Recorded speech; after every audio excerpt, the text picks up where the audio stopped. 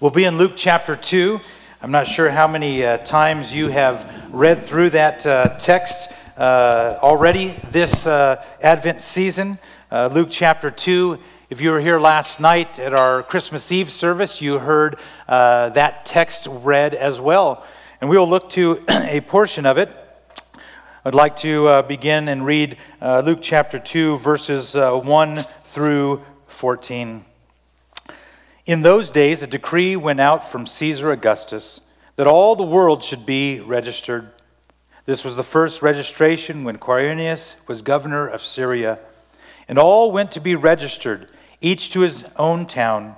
And Joseph also went up from Galilee, from the town of Nazareth to Judea, to the city of David, which is called Bethlehem, because he was of the house and lineage of David, to be registered with Mary, his betrothed, who was with child.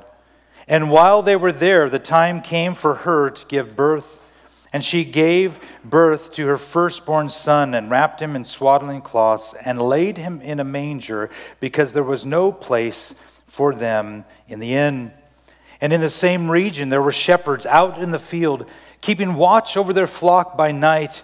And an angel of the Lord appeared to them, and the glory of the Lord shone around them, and they were filled with great fear.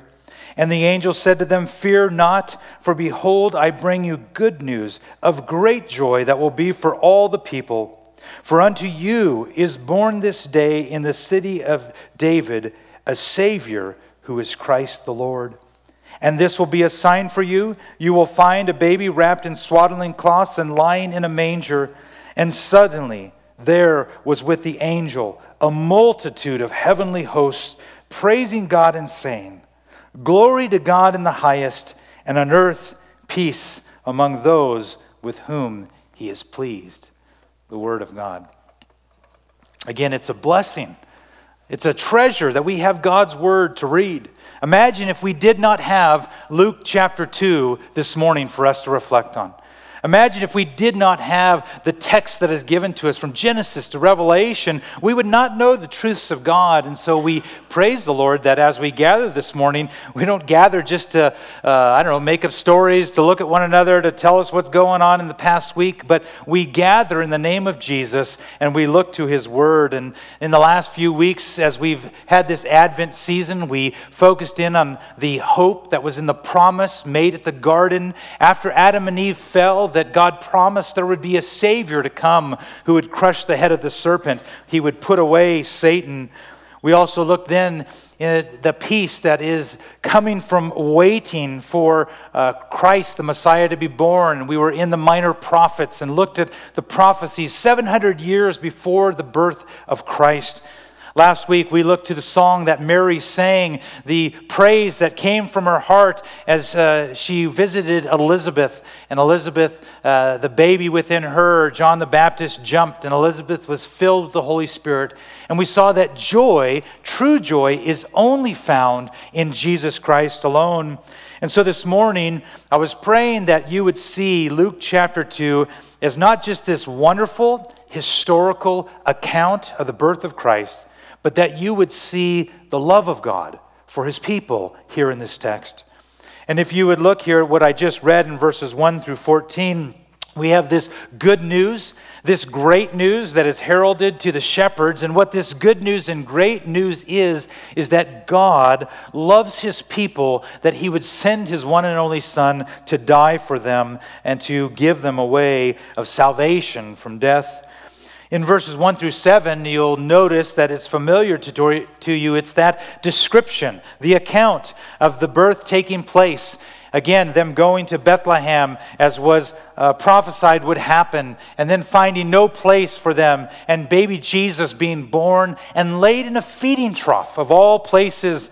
This morning, a friend from California texted me. I can't remember the exact things he said, but he in it said, "The King of Kings."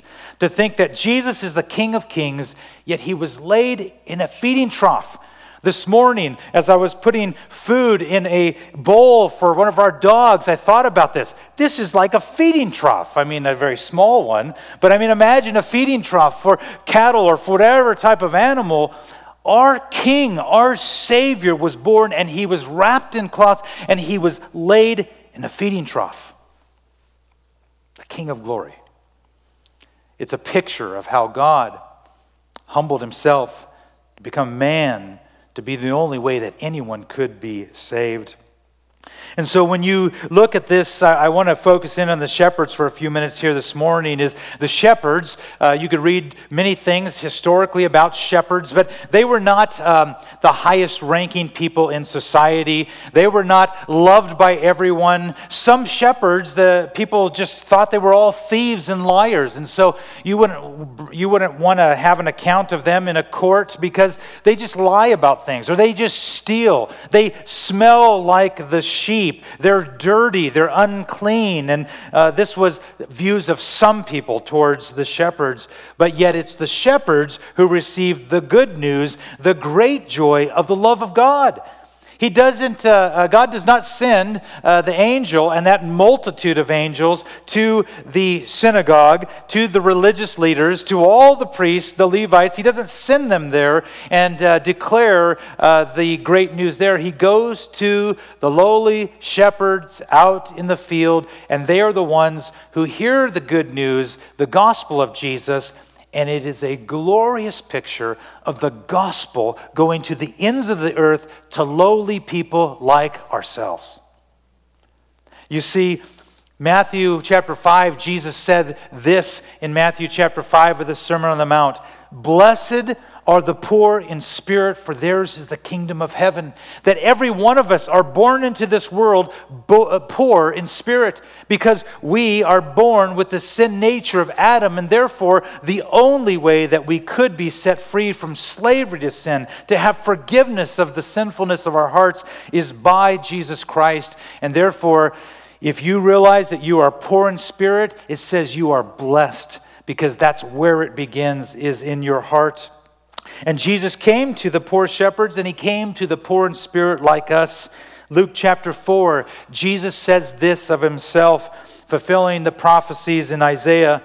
Luke chapter 4, he says this, "The Spirit of the Lord is upon me, because he has anointed me to proclaim good news to the poor.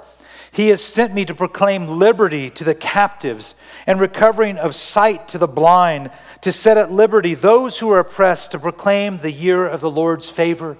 And many times when you read that text, we think right away, well, okay, he's going to the prisons, and he's going to the people who are financially poor, and those blind people over there, he's going to help them, and those who are being oppressed. And what all that points to is, that summary is those who are dead in their sins, those who are blind to the gospel of Jesus Christ, those who need to be set free from slavery to sin. They're held captive. Those who are oppressed by the things of Satan and the enemy of the world. These things Jesus said he came to set the prisoner free. And that is what the good news that the angels speak. If you look at verse 9, which we read here in Luke chapter 2, the angel of the Lord appeared to them, and the glory of the Lord shone around them, and they were filled with great fear. It will be a glorious day when we see the Lord in all of his glory. To think that the shepherds saw only a glimpse of the glory of God in this angel and a multitude. The word multitude is used for an army encampment. That a multitude in the skies was lit up with the glory of God. And that one day we will see God in his glory is something that we long for and that we look for. And as with the accounts, anytime an angel shows up in Scripture, you have the fearfulness of the shepherds. And every time an angel shows up in Scripture, people fall down, they're afraid. Some of them want to worship the angels, and they say, "Fear not, for behold, I bring you" what? Good news of great joy. Not just for some, but for all the people, it says. This is good news. I have great news. This is the best news for all of life, and this is it, that there is joy.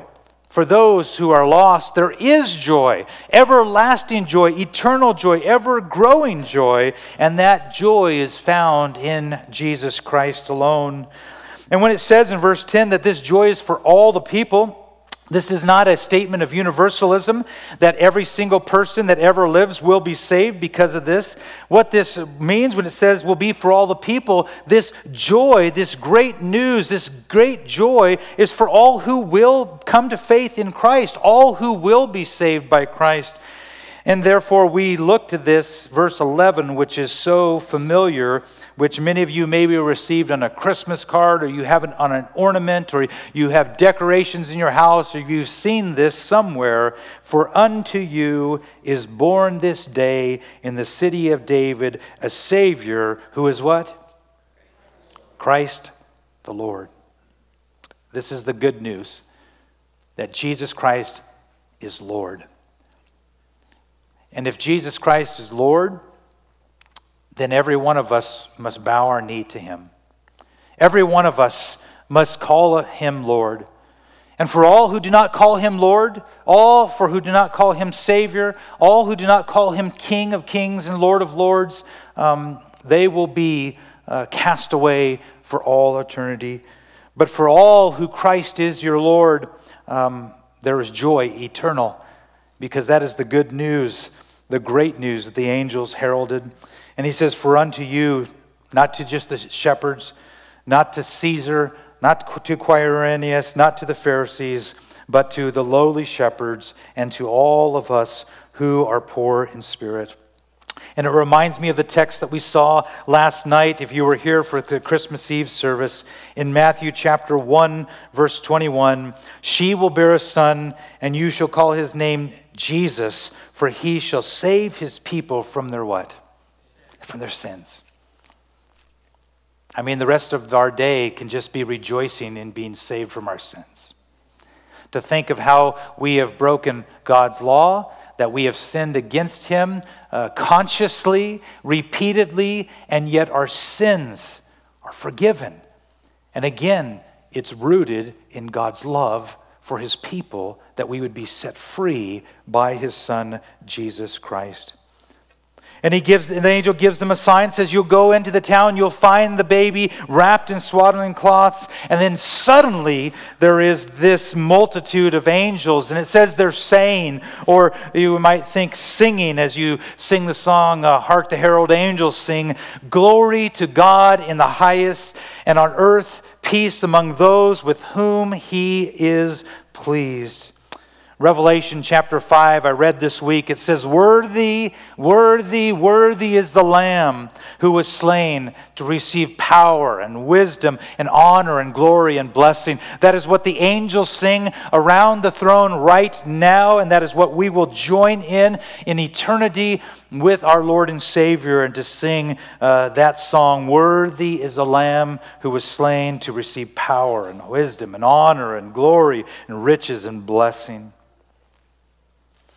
And so I wrote this question down to ask you, and really, there are questions I ask myself, and maybe, hopefully, they're helpful for you as well. But I wrote down, does my life in word and deed declare glory to God? Does my life day in and day out, is it driven by giving glory to God? Because God must be first always.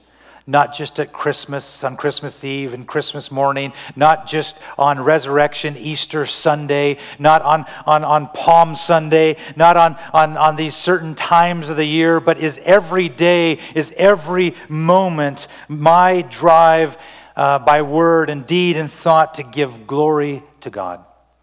Maybe a question you could consider today individually or corporately as you gather, because they declare glory to God, and they said one other thing, peace on earth.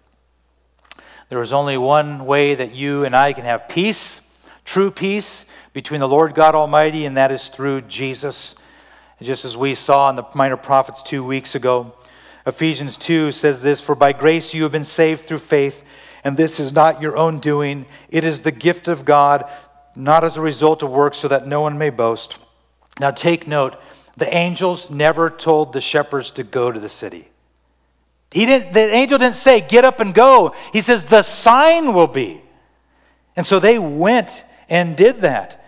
But this picture of the good news never is declared to any of us, go and do this. Go and find Jesus. Go to the manger over here. Go to the cross. Go to the empty tomb. It never says to do that, because if it said to do that, then you would have a part in your salvation. The great news is, here's the sign. Here's the good news. Simply believe. These guys in this field, they believed what the angels said, and they got up and they went into the city and they saw the sign and they gloried in that. Ephesians chapter 2 goes on and says in verse 13 through 14, "But now in Christ Jesus, you who were once far off have been brought nearer by the blood of Christ, for he himself is our peace." Do you see it? The good news, glory to God and peace. He himself is our peace, who made us both one and has broken down in his flesh the dividing wall of hostility. Let us read the last few verses here in verses 15 through 21 to close this time.